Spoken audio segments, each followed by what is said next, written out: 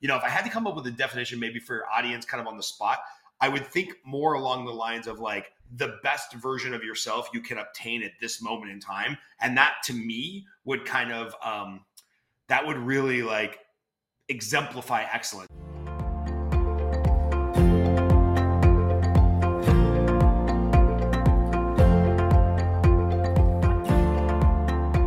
Awesome. We're ready to rock and roll.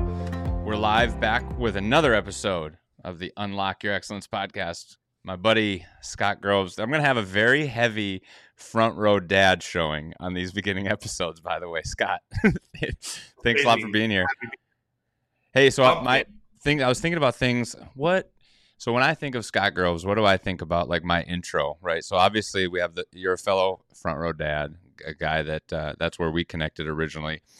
And I think of you in this realm of like, successful mortgage guy, successful coach, jiu-jitsu master. I know you wouldn't consider yourself a master, but I just really like appreciate the jiu-jitsu conversation that comes up around you. I thought of an awesome dad to 2 young kiddos, an above average husband, above average. I figured you would. Work in progress. Right.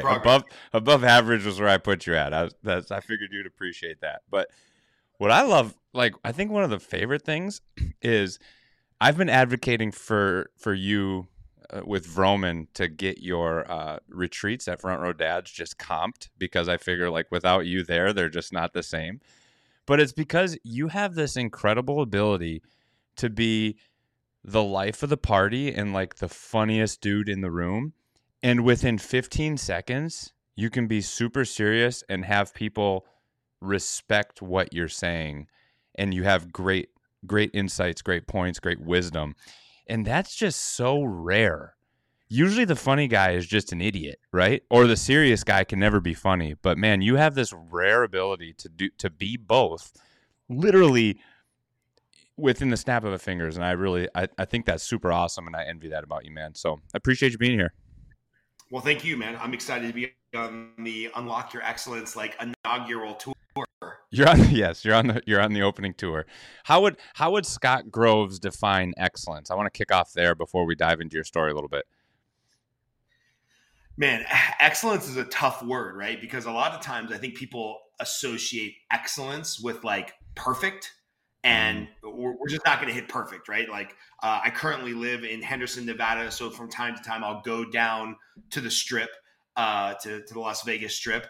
And the Las Vegas strip is a very humbling place because there will always be somebody better looking, richer, nicer watch, playing with bigger chips, more successful, hotter spouse, whatever, like this is just like, it's just like a showcase of people's wealth and talents and excess. So when you look at that, it's like you can get into the comparison game really fast.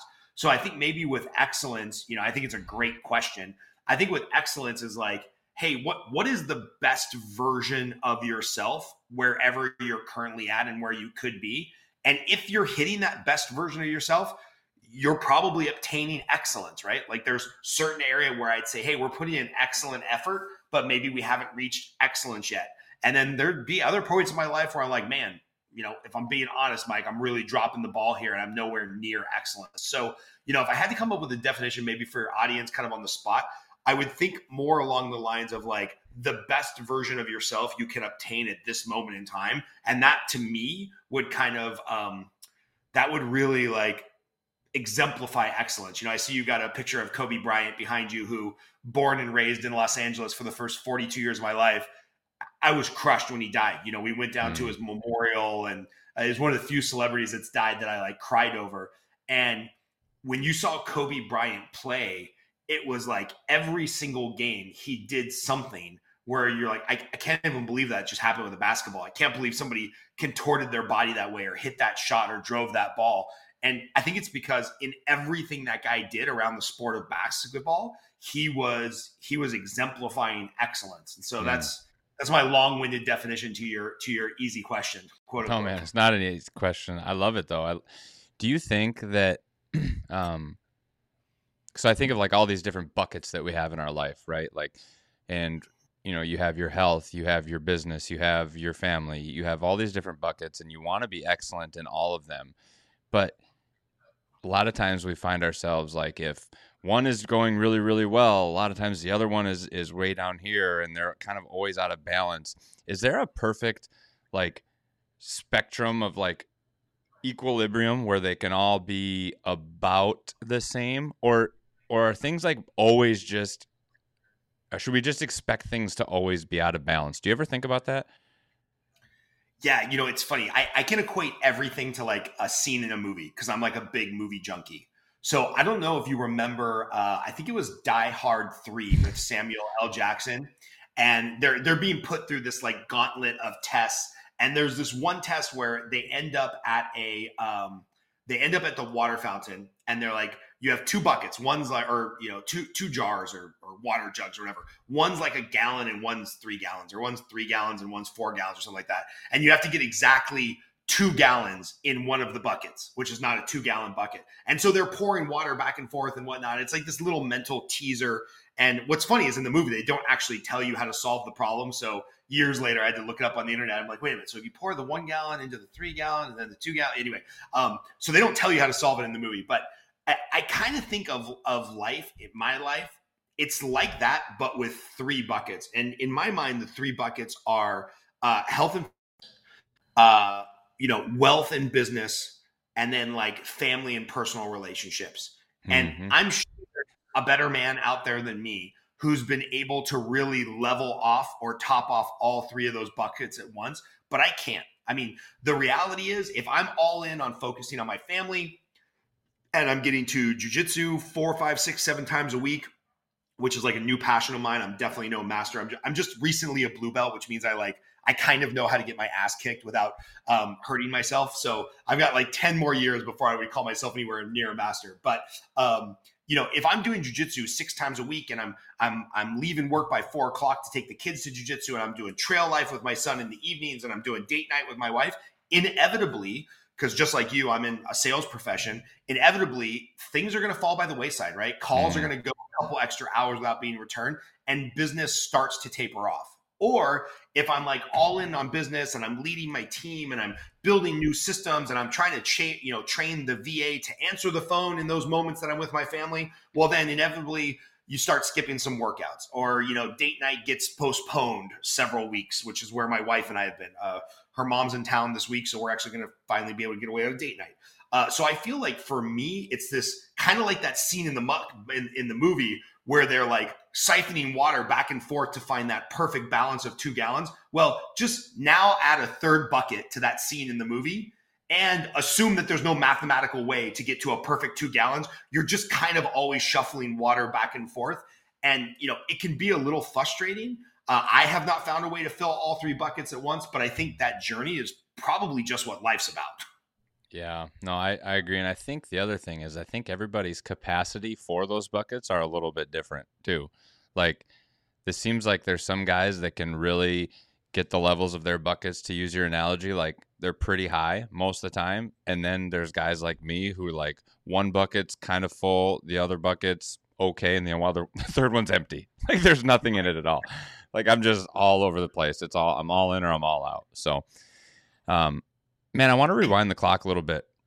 I think I was just talking to Ali Jafarian, another Front Row Dad brother of ours, and we were talking about this concept of, like, when we meet somebody, we know them from that point of their life forward. We don't know anything about them in any previous life. And we, in ourselves, I'm always recreating. Every time I meet somebody new, it's like I'm in a new life of myself. They don't know, like, the best example, like, I've been growing my hair out, right? So I haven't had a haircut since April 22nd. So anybody that's known me in this new life of long hair, Mike, didn't know that I used to have short hair. Like, so I think of that with guys like you, where I've known you for probably 3 years now, but I don't know. You've had a lot more. I mean, you're not just 3 years old, right? You've had a lot more.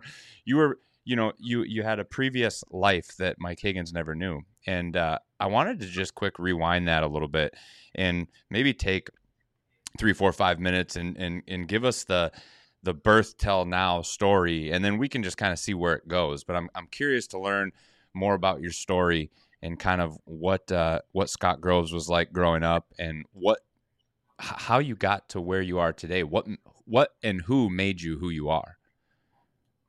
Yeah, I mean, that can be an all-encompassing long 12-hour podcast episode. So, we start on a cold, windy night in probably the summer of 1978. My parents decided to have sex. No, I'm just kidding. Going way far back. Born March 79. But no, growing up, I was, I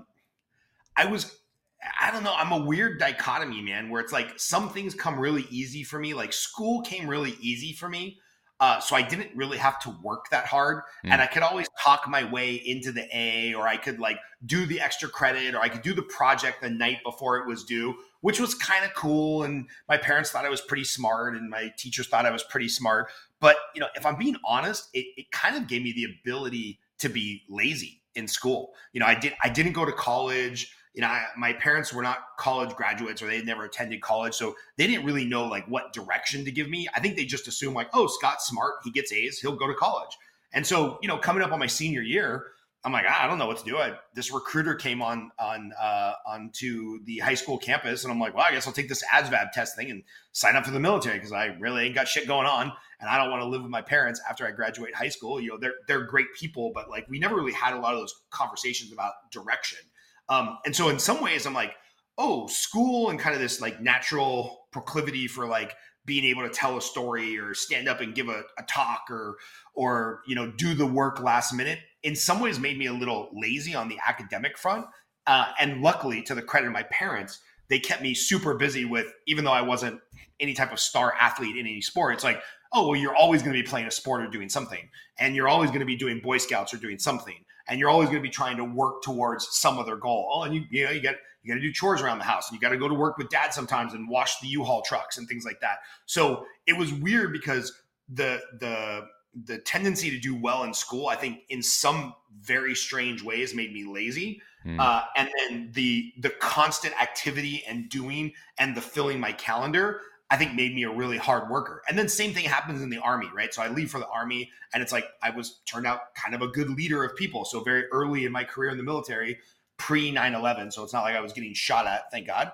But pre 9/11, I was in the Army and like pretty good leader. So they're like, oh, put Scott in charge of something, and he'll figure it out. And sure enough, we always figured it out, which then kind of gave us the bad habit that like my squad could stay up till 2 a.m. drinking every day. And as long as we showed up at 6 a.m. and ran 5 miles and then did our work during the day, we kind of got away with a lot, So then I get out of the Army pre 9/11, get into banking, start doing home loans, and really just for the last 22 years now, which is kind of crazy to say out loud, just filling my calendar with, hey, how can we do more production, add more value, help more clients, talk to more realtors, build a better mousetrap. Oh, that's not enough. How can I build a coaching business based on this success in the mortgage industry? Oh, well, coaching business isn't good enough. I got to write a book if I want to be a real coach. So then write a book. And then it's like, well, COVID hit and there ain't a whole lot to do. So let's find somebody who I can take private jujitsu lessons through.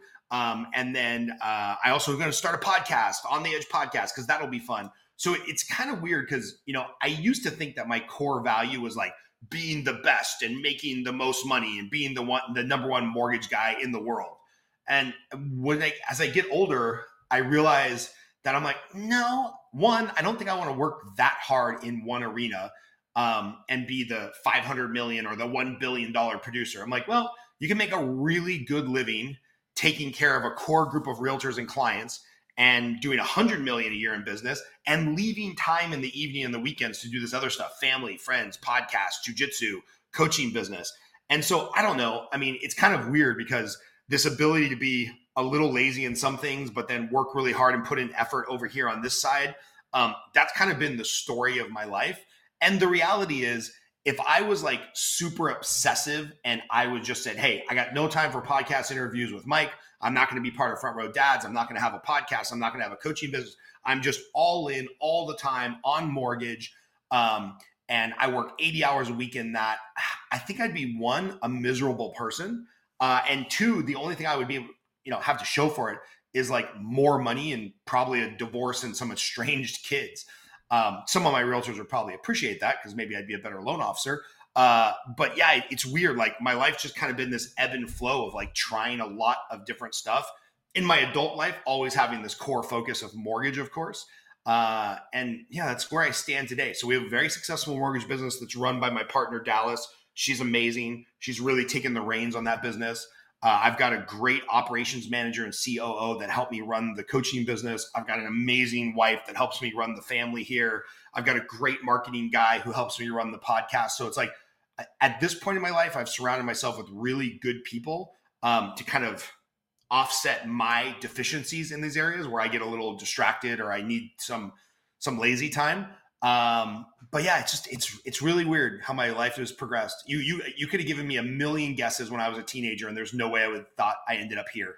It sounds like you've gotten smart in the fact of surrounding yourself with people who kind of are not lazy in your lazy zones potentially. Yep. You know, I've struggled with that personally myself early on. Like I grew up as an only child and had a lot of things that were given to me, for lack of a better term. Like I didn't have to work very hard for anything. I graduated with 40 kids in my class. It wasn't very hard to be in the top 10 for it, right? And it wasn't very hard to be one of the star athletes. I always say like I was very good at getting to 85% good at something, like good enough to be way above average. But I was always too lazy to get to like 92%. I don't think 100% is ever attainable in anything because we're always going to move the target down further and further and further. But that 85 to 92 gap is really, really tough for me. And I found myself, I'm 34 now, find myself in my early 30s being like, dang, I really need to figure out how to get some work ethic going because it shows up in other parts of my life. So I'm curious, as that for context, what were some early like life lessons that you had, or who were some early mentors that really helped you kind of shift that? Because now, I mean, like you said, you've built a powerhouse mortgage company. You've built a really awesome coaching business. You're a great dad. Again, above average husband, right? So like what were some early life lessons that you learned, or maybe it was military, or who were some early mentors that kind of helped point you in the right direction? Yeah, I love that. And just for clarification, like the mortgage team that we built, really successful, but we plug in under our parent company, Synergy One, who's awesome. It's kind of like as long as we don't get them in trouble, they let us run our little franchise, our little branch. But which is a big risk for them with you. Just kidding. Big risk for them, yes. But thank God for that, man, because like I just don't have it in me to run my own company and start at night doing the accountings and the compliance, and I just like plugging in under another company and letting them do that. So shout out to Synergy One. The coaching company is mine, and thanks to my operations manager, my COO, who I hired. They're actually having me run the business like a business. But you know, you go back to like you mentioned mentors. My dad, when I was growing up, and I'm really not just saying this because he's my father and that's kind of your first hero who you look up to. Like really the hardest working dude I ever met. Like even the other fathers in our Boy Scout troop would be, holy shit, man. Like, you know, your dad may have some faults like we all have, but no one's ever going to insult him for lack of work ethic or put in the effort. So I think my dad on the work ethic, and he was kind of like me, you know, boisterous, probably said the wrong thing sometimes, you know, made some off-color jokes and whatnot, but just 100% work ethic from him. And then met a gentleman, probably sixth grade Boy Scouts, who ended up being my Boy Scout leader until the day I left for the Army. I was an Eagle Scout. I was in the scouting program until I left for the Army. And Bob really taught me a lot about being more of I would say a gentleman, right? He would make us do push-ups if we said bro or dude or sucks, because like that's just not appropriate vernacular. And so when I went to the Army, I was in basic training. I'm like, this is easy, man. Bob Nims ran his Boy Scout troop way more strict than this Army thing. Yeah. So he was really a mentor and became like a second father to me. I'm still best friends with his son because we came all the way through Scouts together and started working in finance together. So he was a mentor. You know, in the Army, I had 2 or 3 guys. Sergeant Roberts was an amazing guy that really taught me about like standards, right? And he was a great leader. And I don't know why this sticks in my mind, but I remember when I was reporting to Sergeant Roberts, he told us as we came into his unit, he's like, hey man, everybody has an off day. Like it happens. We have a certain standard in this unit. We have a certain this. He's like, if one day a week you come in and, you know, maybe you smell a little bit like booze, or you didn't polish your boots as well as they should be, or that, you know, I'm starting to see a little bit of a 5 o'clock shadow there, I'll let it slip one day, because everybody's allowed to have a bad day during the week. Especially, we were in Fort Riley, Kansas. We were not like on war footing. You know, this was not hardcore training by the time I was in Fort Riley, Kansas in the late 90s. But he set a standard. He's like, you have a second bad day in the same week, and I'm gonna fuck you up. Like you're gonna really just hate that entire day, you know. And so it was just setting an interesting standard. Back to your idea of excellence, and nobody's ever gonna be 100%. He knew that nobody was gonna be perfect 24/7, but he also let you know, like, if you take this a little too far and you abuse my my understanding that we're kind of bored here, and there's gonna be a night where you guys go on, you know, go out, tie one on, and like you're not going to show up as pressed and dressed as you should be the next day. That was fine, but if you do that 2 days in a week, you're screwed. So he was a mentor, and then getting into the mortgage business, I've worked for some really great leaders. And something else that stands out: Robert Salazar. He's a leader in the mortgage space. I remember when I was really starting to do some serious production in like 2010, 11, 12, somewhere around there. I was just running into a lot of problems, and I was an angry man. I was like, I was mad at the underwriters, I was mad at the processors, and we've got all these problems, and well, why do we have all these problems? And he took me aside, and we went out to lunch. He's like, hey man, there's two things. He's like, one, you're just doing a lot more business now, so the problems that the average producer will see once a year, you're now seeing once a month or once a week. So it's kind of like that Biggie Smalls, more money, more problems, right? So he was like, this is just the challenge you're going to have as you take on more projects and you produce more stuff and you have more relationships, and you got to get some thick skin without being angry at everybody all the time, or you're going to give yourself a heart attack. He told me that, and then he told me the second thing. He's like, as the loan officer, other than the realtor, you're the highest paid person on the transaction. Yeah. The processors are making less money than you. The underwriters are making way less money than you. All the people in the transaction don't make as much combined as you make on doing that deal. So fucking man up and be the adult in the room. And like, if you're making the most money, you are responsible for having, the most influence and staying the most calm and making the deal work or don't work, and like, just be a man about it. And I was like, oh, that was like a really good life lesson of like, the more successful you get, the more problems you're going to run into, and the more successful you are and the more money you get, like the more responsibility you have to be the adult in the room. So that's what, just a quick greatest hits of mentors. And then one last guy I would give a shout out to, my buddy Stephen Levine, older gentleman, has really helped me like calm down and think about the long game for like investing, financial security, making sure the family's taken care of, having all the right buckets with the trust and the life insurance, and thinking through investments and trying to avoid huge drawdowns in the market. So he's just been like a great sounding board for the last 10 years in business and finance. And yeah, man, lot of great mentors in my life. Yeah, I love, like, there's so many lessons there. Standard, when you talk about setting the standard, I think about one thing that a mutual friend of ours, Mike Chu, talks about. He talks about standards over schedule. The idea that also that your drill sergeant, don't ever mess up two in a row or two in a week. It's like he expects that excellence, but then also gives grace. And there's so many lessons just in that, right? Because we expect excellence out of ourselves, but never give grace to ourselves. We expect excellence out of our kids and sometimes don't extend them the grace that they probably need, right? I'd like to hone in a little bit. You said, when you started doing some serious production in the mortgage space. So, obviously I have a real estate background. A lot of people that are going to be tuned in here will probably have a similar background in the real estate space, whether it's investing, realtor work, some type of W-9 work.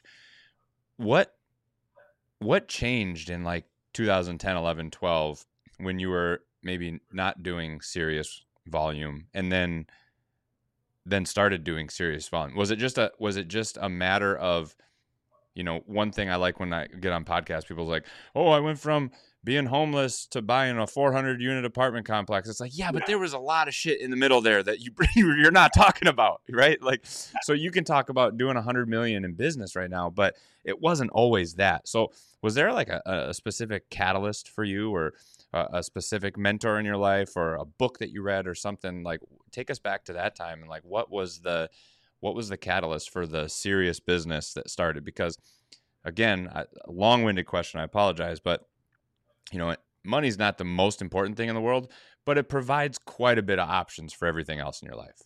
So It's pretty important. Yeah, and I would say a couple things. You know, there's probably some overlapping circles on the Venn diagram of where a lot of that success came from. One, let's not kid ourselves. I got lucky, right? Like I was born and raised in an area, you know, Eagle Rock, California, Glendale, Burbank, kind of this east side of the Los Angeles city area, where, you know, Zillow and Redfin had that as like the hottest market in the country for 3 years straight. So there was a little bit of just pure luck box where like I was a local. I had worked really hard to meet realtors in the area. You know, I sat in-house at a real estate office, and it's like one of those things where it's like, well, the more you prospect and the more you lead generate, the luckier you get. Mm-hmm. So it was a lot of lead generation and prospecting, which I ended up writing the book, Lead 61 Days to Double Your Pay. And that was part of it, but also it was that effort combined with the luck of being in an amazing area where property values were rising rapidly. I had some local connections to the community. And then frankly, there wasn't a realtor in town I couldn't call and be like, hey, like, I know you're at that Dillbeck office on the corner of so-and-so. Do you like that coffee shop across the street? And I'm like, oh, how do you know that coffee shop across the street? I'm like, oh, I was born and raised here. My parents went to Franklin High School. You know, I went to Glendale, blah, blah, blah, blah, blah. And it's like, I just immediately had that local connection, right? And despite what everybody's trying to do with iBuyers and Zillow this and Open Door that and Open Listing this, like real estate is still hyper local. So when I can make those calls and be somebody local, I got a lot of at-bats that maybe my experience level or my intelligence level or whatever didn't deserve. So it was like good market forces, great location on accident just because of where I was born and raised, extremely hard work and prospecting. And then, you know, it's one of those things where they say like youth is wasted on the young. I'm like, man, why didn't I discover like personal improvement books and Tony Robbins seminars and, you know, et cetera, et cetera, et cetera? Why did I discover this stuff when I was 22 instead of 32? Because if I would have had a head start in my 20s with what I learned in my 30s and now in my 40s, no offense, Mike, but we wouldn't be talking because I'd be sitting in my. Do you remember the first personal development book that you read, or the first like encounter that you had with some personal growth or something that stands out? So I vaguely remember having a set of like cassette tapes that somebody gave me as like either a giveaway or a family member had, you know, paid the $79.99 on Time Life to get the, I don't remember if it was Tony Robbins or Jim Rohn or who it was, but it was somebody in that realm of like Unleash the Power Within type cassette tapes. And I remember this would probably be 2010, 11 or somewhere. So I imagine cassette tapes weren't even coming in the car anymore. They'd already moved on to CD players. So I think I had like a cassette player or something, like an old boombox. I remember listening to those. And then I remember finding, who's it? Dan Kennedy, the No BS, you know, he has this whole series of books, the No BS this, the No BS that. And some of them were written like back in the 70s and you could only get them in like PDF form. So I remember finding those. And then shortly after that, I want to say I probably read, I'm going to look it up. I'm going to look up the release date for The Compound Effect. Because I remember somewhere in the mid 2000s, or like 2014, 15, somewhere in there, I was really enamored with Darren Hardy and kind of his story. Okay, it came out in 2010. So yeah. So you read it right away. It's somewhere around 2010, 2011. I was like, whoa, this dude is sharp. And then, you know, there wasn't as much social media back then, but I remember probably subscribing to his newsletter, and then he bought Entrepreneur Magazine, and then he wrote a follow-up book called The Entrepreneur Roller Coaster, which I went to as like 500-person release event for 2 days where they like went through the book chapter by chapter with you. So I remember that really beginning the journey. And then our mutual friend, Hal Elrod, probably 9 years ago, I had a buddy that was going through a divorce, ugly divorce. Like his wife abused him, divorce. It was pretty gross. And I remember Googling, this is the craziest shit. I remember Googling Tony Robbins like event this weekend, Southern California. And up pops Hal Elrod's face. He's doing like his first ever event. He's like, it's Hal Elrod. We're having our first event in San Diego, the Miracle Morning, blah, blah, blah, blah, blah. Come to this event. And at that event, I met John Broman, mentor of ours, John Berghoff, John Israel, all the Johns, Hal Elrod, a bunch of people I'm still friends with, Josh Painter, Justin Grable, ton of people that I'm in business with or have become lifelong friends or that have become mentors. And I remember going to that event and like the first half a day, I was like, this is the worst thing I've ever been to. And then after lunch, Vroman came out, nailed it. Like people started to get into character and into like where they needed to be to get out of that event, what it could be. And that was probably the first live event I went to. I was like, oh, this shit's going to change my life. Like this is going to make me such a better person. And then, you know, it's just been a journey since then. And I'll be honest, we're recording this in November of 2022.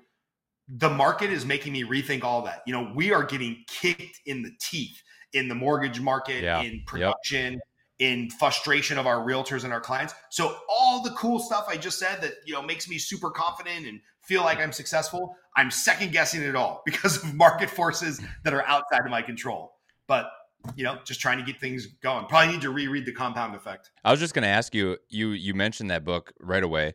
And one of the things that came up for me is like, what's your top hits, maybe top three, or what book most impacted? Is that one of the ones that has most impacted your life from the time that you read it?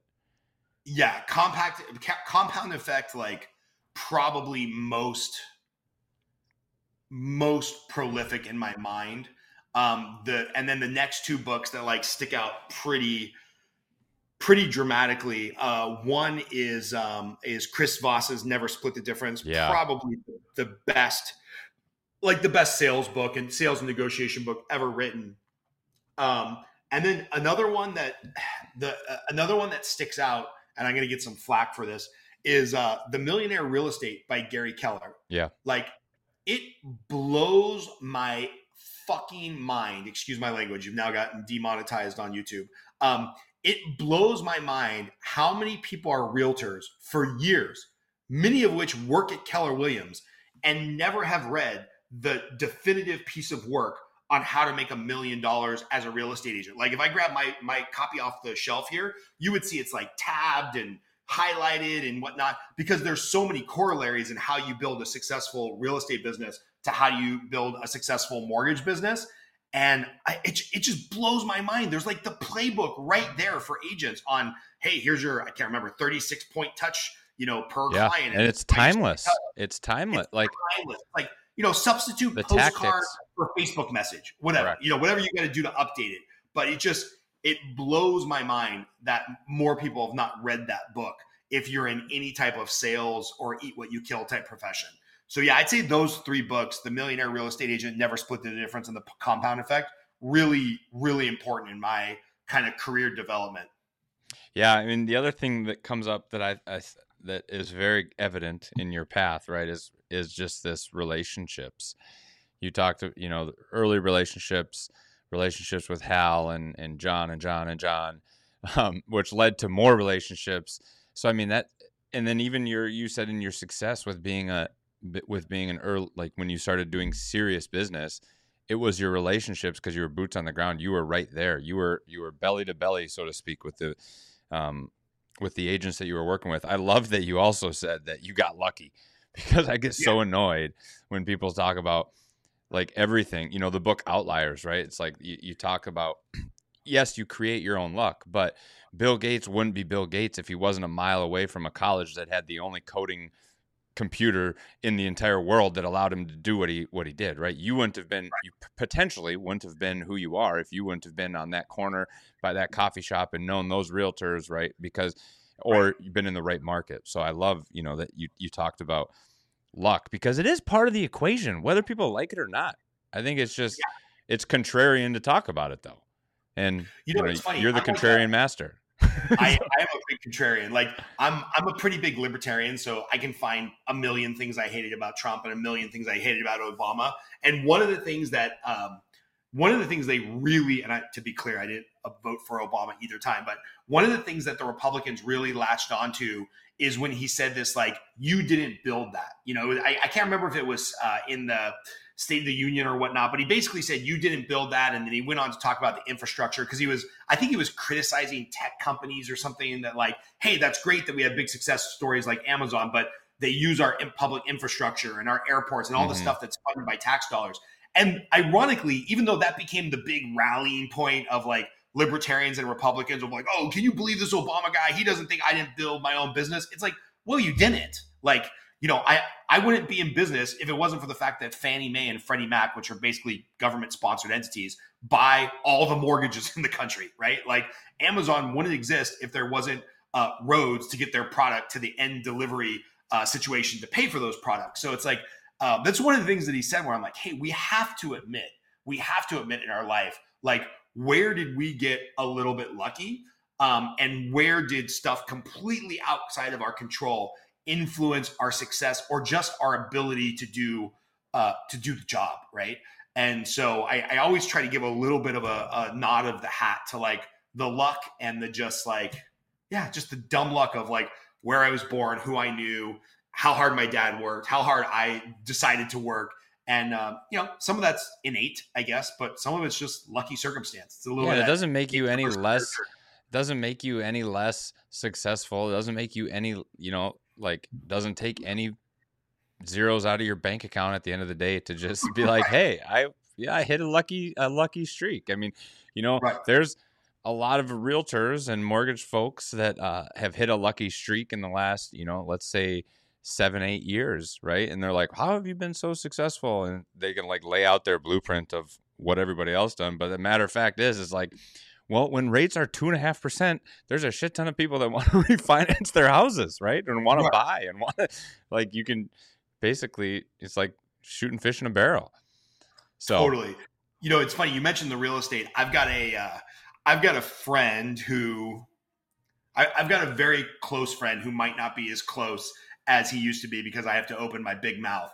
But, he was part of a real estate agency where like during the good times, I mean, man, when I say it was obnoxious, it was obnoxious. Like our team is so successful and so, in tune with the local area. And, our negotiation skills are so amazing that we got this property sold for $250,000 over list price. We got it sold $300,000 over list price. We sold this house $172,000 over list price.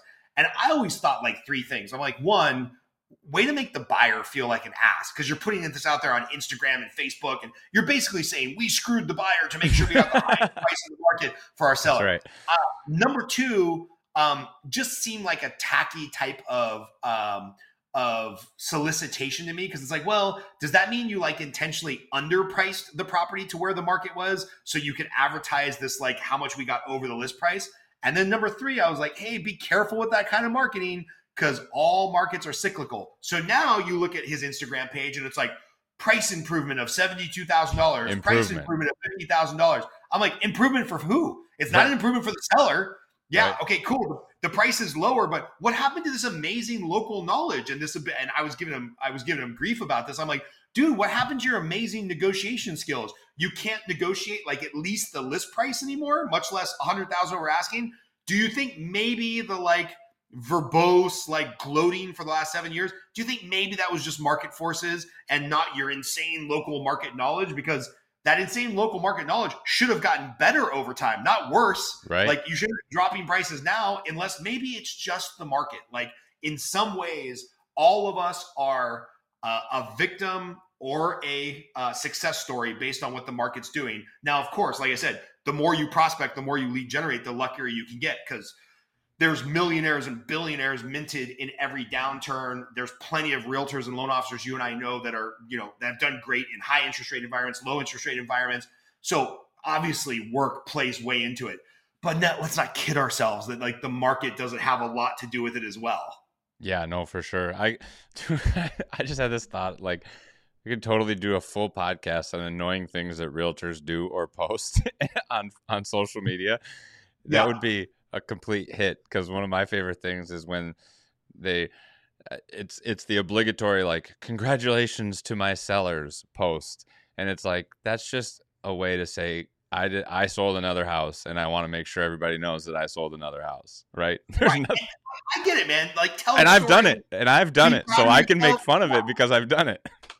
Totally. And lenders are just as bad. Lenders will like put up these posts that are like, um, the Federal Reserve just raised the overnight rate by 1/4%, blah, blah, blah, blah, blah. And I'm like, hey, just for context, guys, none of your consumers know what that means. Like, no one knows what the Fed funds overnight rate is or what it affects. So, like, how about you tell a story about how you helped a client and how a scenario, and this is what I tell my coaching clients. I'm like, facts tell and stories sell. Yeah. So lenders are just as bad as realtors, where a year ago it was very hard to close a deal quickly because everybody and their brother was refinancing. The appraisers were like tapped out on orders. And now, a year later, when there's not nearly as many deals in the market, I see these loan officers posting, yeah, close this loan in 14 days because that's what we do. We're so fast. Because it's your only loan for the last 14 days. When you and your company only have 2 loans in the pipeline, it's way easy to close them fast. So it's like, yeah, this is what we do. We close in 14 days. I was like, now you make that post 2 years ago when everybody and their brother was refinancing and the market was completely like out of whack on timeframes. All right, now I'm a little impressed.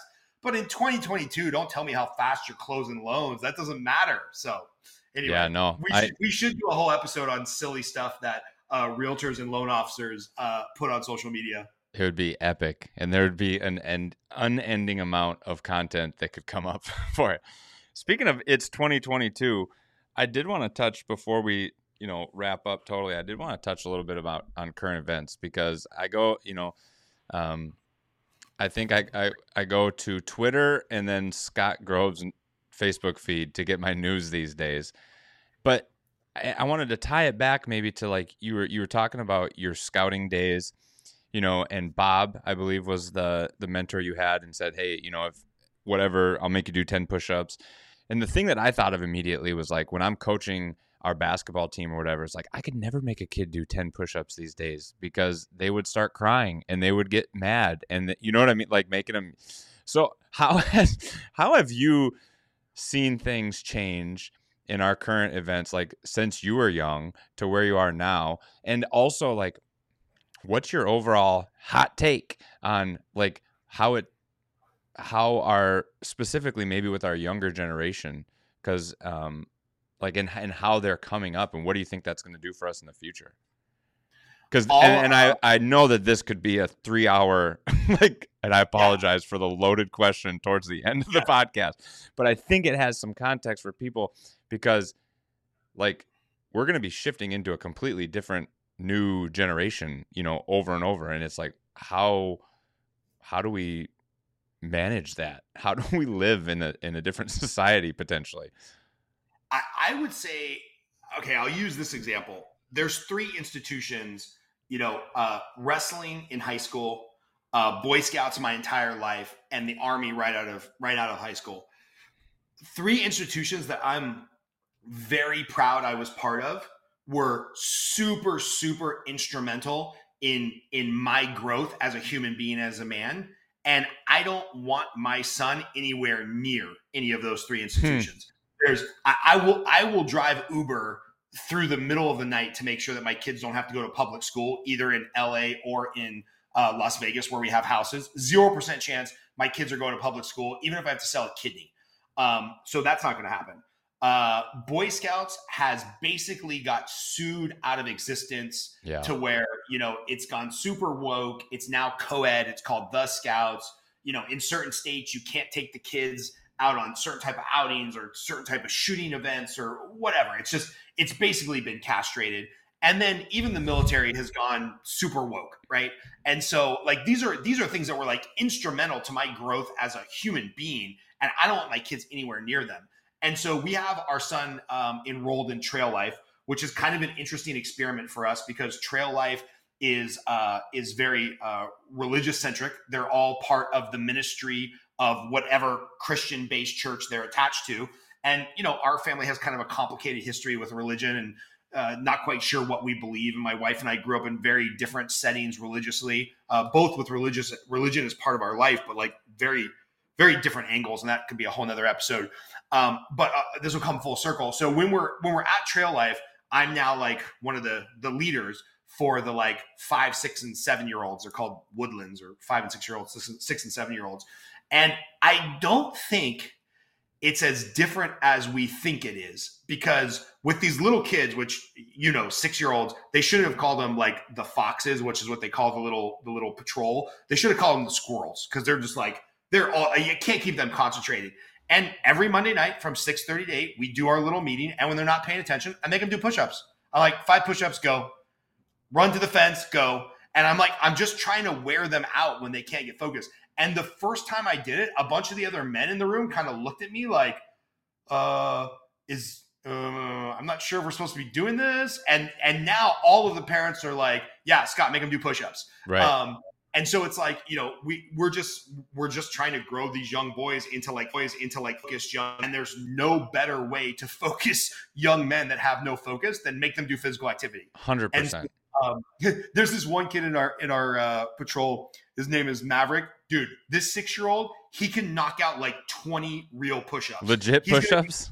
Legit. Like, I mean, back is straight. And I'm like, my son's doing a great job. The other kids are trying hard. But this kid, Maverick, he's going to be a triathlete, bro. He's like a gecko, like knocking them out.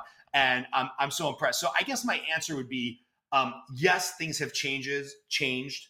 But I think that there's a lot more people that want, for their family, for their friends, for their own life, they want some more traditional values, whatever that means. They want more of, plug in whatever is important to you and your family. And it's out there. We just have to accept that some of these legacy institutions that have been castrated or bastardized, or whatever word we want to use, they just kind of have to die, or they have to be abandoned, or we have to set up a dual structure society where it's like, cool, if Boy Scouts are for you and you want to have, I was having this argument with a girlfriend of mine. She's like, oh, you don't understand, Boy Scouts should be inclusive of women and blah, blah, blah, blah, blah. And I'm like, look, I won't use her name, but I'm like, look, you don't know what you're talking about. I grew up, this was my entire life for like 10 years. And there was certain conversations that happen with men in these settings of meetings and campouts and campfires and roundtables and stuff.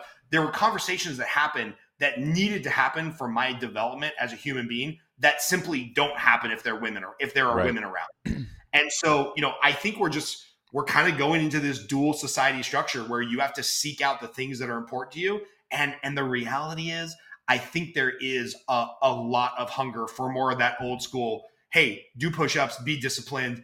It's okay to use like physical punishment, or physical fitness is a little bit of corporal punishment. Now, I'm not smacking the kids on the back of the head or pulling out the ruler and whacking them when they don't know how to do first aid. But, a few push-ups never killed anybody. Yeah. So I don't know if that answered your question, but I think they give you maybe a little bit of my insight.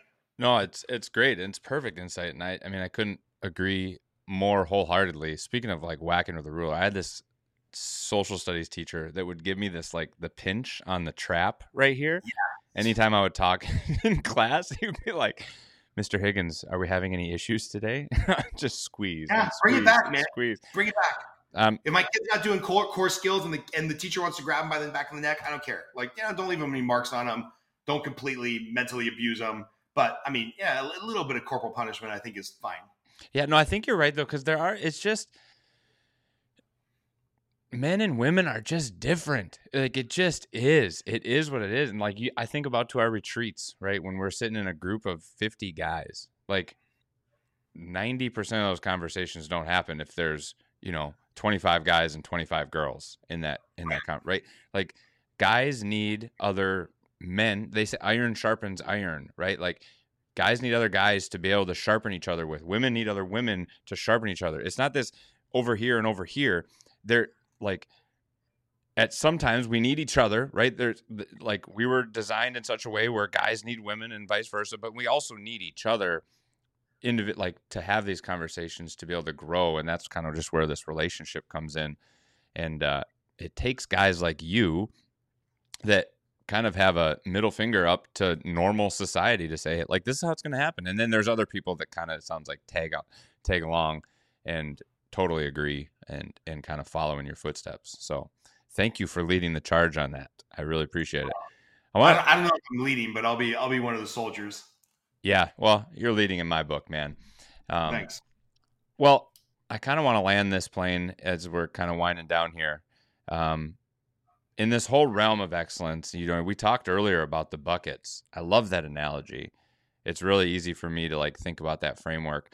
Where does someone begin with kind of, let's say a person listening to this is like, hey, they're an above average, like just like you're an above average husband, they're an above average performer in life, right? But they know there's a lot more kind of in one of their buckets or all of their buckets. They know that they can get it to another level. Where does a person like that start? Like where do they start today to be like, hey, I want to, for you talked about reading Darren Hardy's book. That was like a catalyst for you. With the knowledge that I like this concept of turning decades into days. So taking the decades of Scott Groves and turning it into the days for the listener here, like where can they begin to start moving towards their excellence, understanding the excellence isn't perfection, like you said. Where do they begin in your eyes? Yeah, this is going to sound maybe a little counterintuitive or out of left field, but I think it starts with tracking. And my buddy Steven, the older gentleman that I mentioned who's been a mentor of mine for like a decade, until he was like, hey man, what do you mean you don't have a spreadsheet where you're looking at your net worth? And he's like, you don't have a budget, you don't have you're not tracking it somewhere. And I can tell you in about the 7 years, because I told you my story before, like 2009 basically went bankrupt, was a legit $1 million in debt between credit cards, negative equity, upside down Corvettes, all kinds of crazy shit from the crash of 2008, 2009. I was $1 million in debt. And, until I got serious about having a spreadsheet on how am I paying this off? Where's the investments going? It took almost 8 years. So 2009 to call it 2017 to go from negative 1 million net worth to even. And then, my wife and I have gone from even. I spent 10 years. She came along later on in the ride. I spent 10 years paying back all that negative equity and building the business. And then we went from negative $1 million to zero in 8 years. Then we went from zero to 2 million in 4 years because we had the spreadsheet and we had the tracking, right? Same thing with your health. Start a little spreadsheet, weigh in once a week, go get your, annual physical, get your cholesterol numbers, your blood sugar numbers. Like if your health bucket is really suffering, you got to look in the mirror and the data doesn't lie. If you're pre-diabetic and your sugars are out of whack and your cholesterol is out of whack and the scale's telling you something you don't want to, you can't hide from the numbers, right? And then same thing in business. It's like to this day, I have my little weekly connection tracker. I'm behind because I've only made 1, 2, 3, 4, 5, 6, 7, 8, 9, 10, 11, 12, 13. I've only made 14 calls this week and I'm supposed to be at 20 calls by 1 o'clock today, but I'd rather be on this podcast with you. So it's even for somebody that's been doing this now for 22 years, I still have my 10 relationships I got to call a day to check in with. And if you're not doing the tracking and you're not keeping an eye on the activities you're supposed to be doing or the metrics that you need to live by, then, we can lie to ourselves, us human beings, especially men. We can lie to ourselves at a really deep level. So wherever you're suffering or you feel like you're behind, start some tracking, start getting the numbers down, start a spreadsheet and just look at that son of a bitch, every day or once a week and be like, all right, where am I at? Where am I growing? What buckets do I need to fill in? And what items do I need to check off the checklist to make sure that I'm moving in the direction that I want to? What's the keystone metric that you track? If you had to going to Jeff Woods' world, what's the one thing that you track such by tracking that makes everything else easier? What's something that you do every day that's your keystone? Getting up earlier. If I get up before 5:30 in the morning, I crush it. I find time for my workouts. It's easier to make my calls. If I roll out of bed at 7 because I was up smoking a cigar, till midnight the night before, I feel like my whole day's shot. I should just take a mulligan. So to me, the one thing is getting up before 5:30. I love it. Scott, I appreciate you more than you know, sir. And I'm so glad that we were able to got some time. Where do people, you got the podcast, the On the Edge podcast, where can people get in touch with you? like I said, I Yeah. think we have, real estate minded people that'll be listening to this, and you have one of the top coaching programs in the country for mortgage people, right? So where can we find more about you? Yeah, man, everywhere, whether it's Linktree or Instagram or Facebook or LinkedIn or whatever, everywhere I'm just Scott L. Groves. And depending on whether you love me or hate me, the L could stand for lover, loser, whatever you want. But it's Scott L as in Larry Groves. And so everywhere, Linktree, Facebook, Instagram, Scott L. Groves, find me there and let's keep in touch. Awesome. Appreciate it, man. Have a good one. Bye, everybody. Thanks, dude.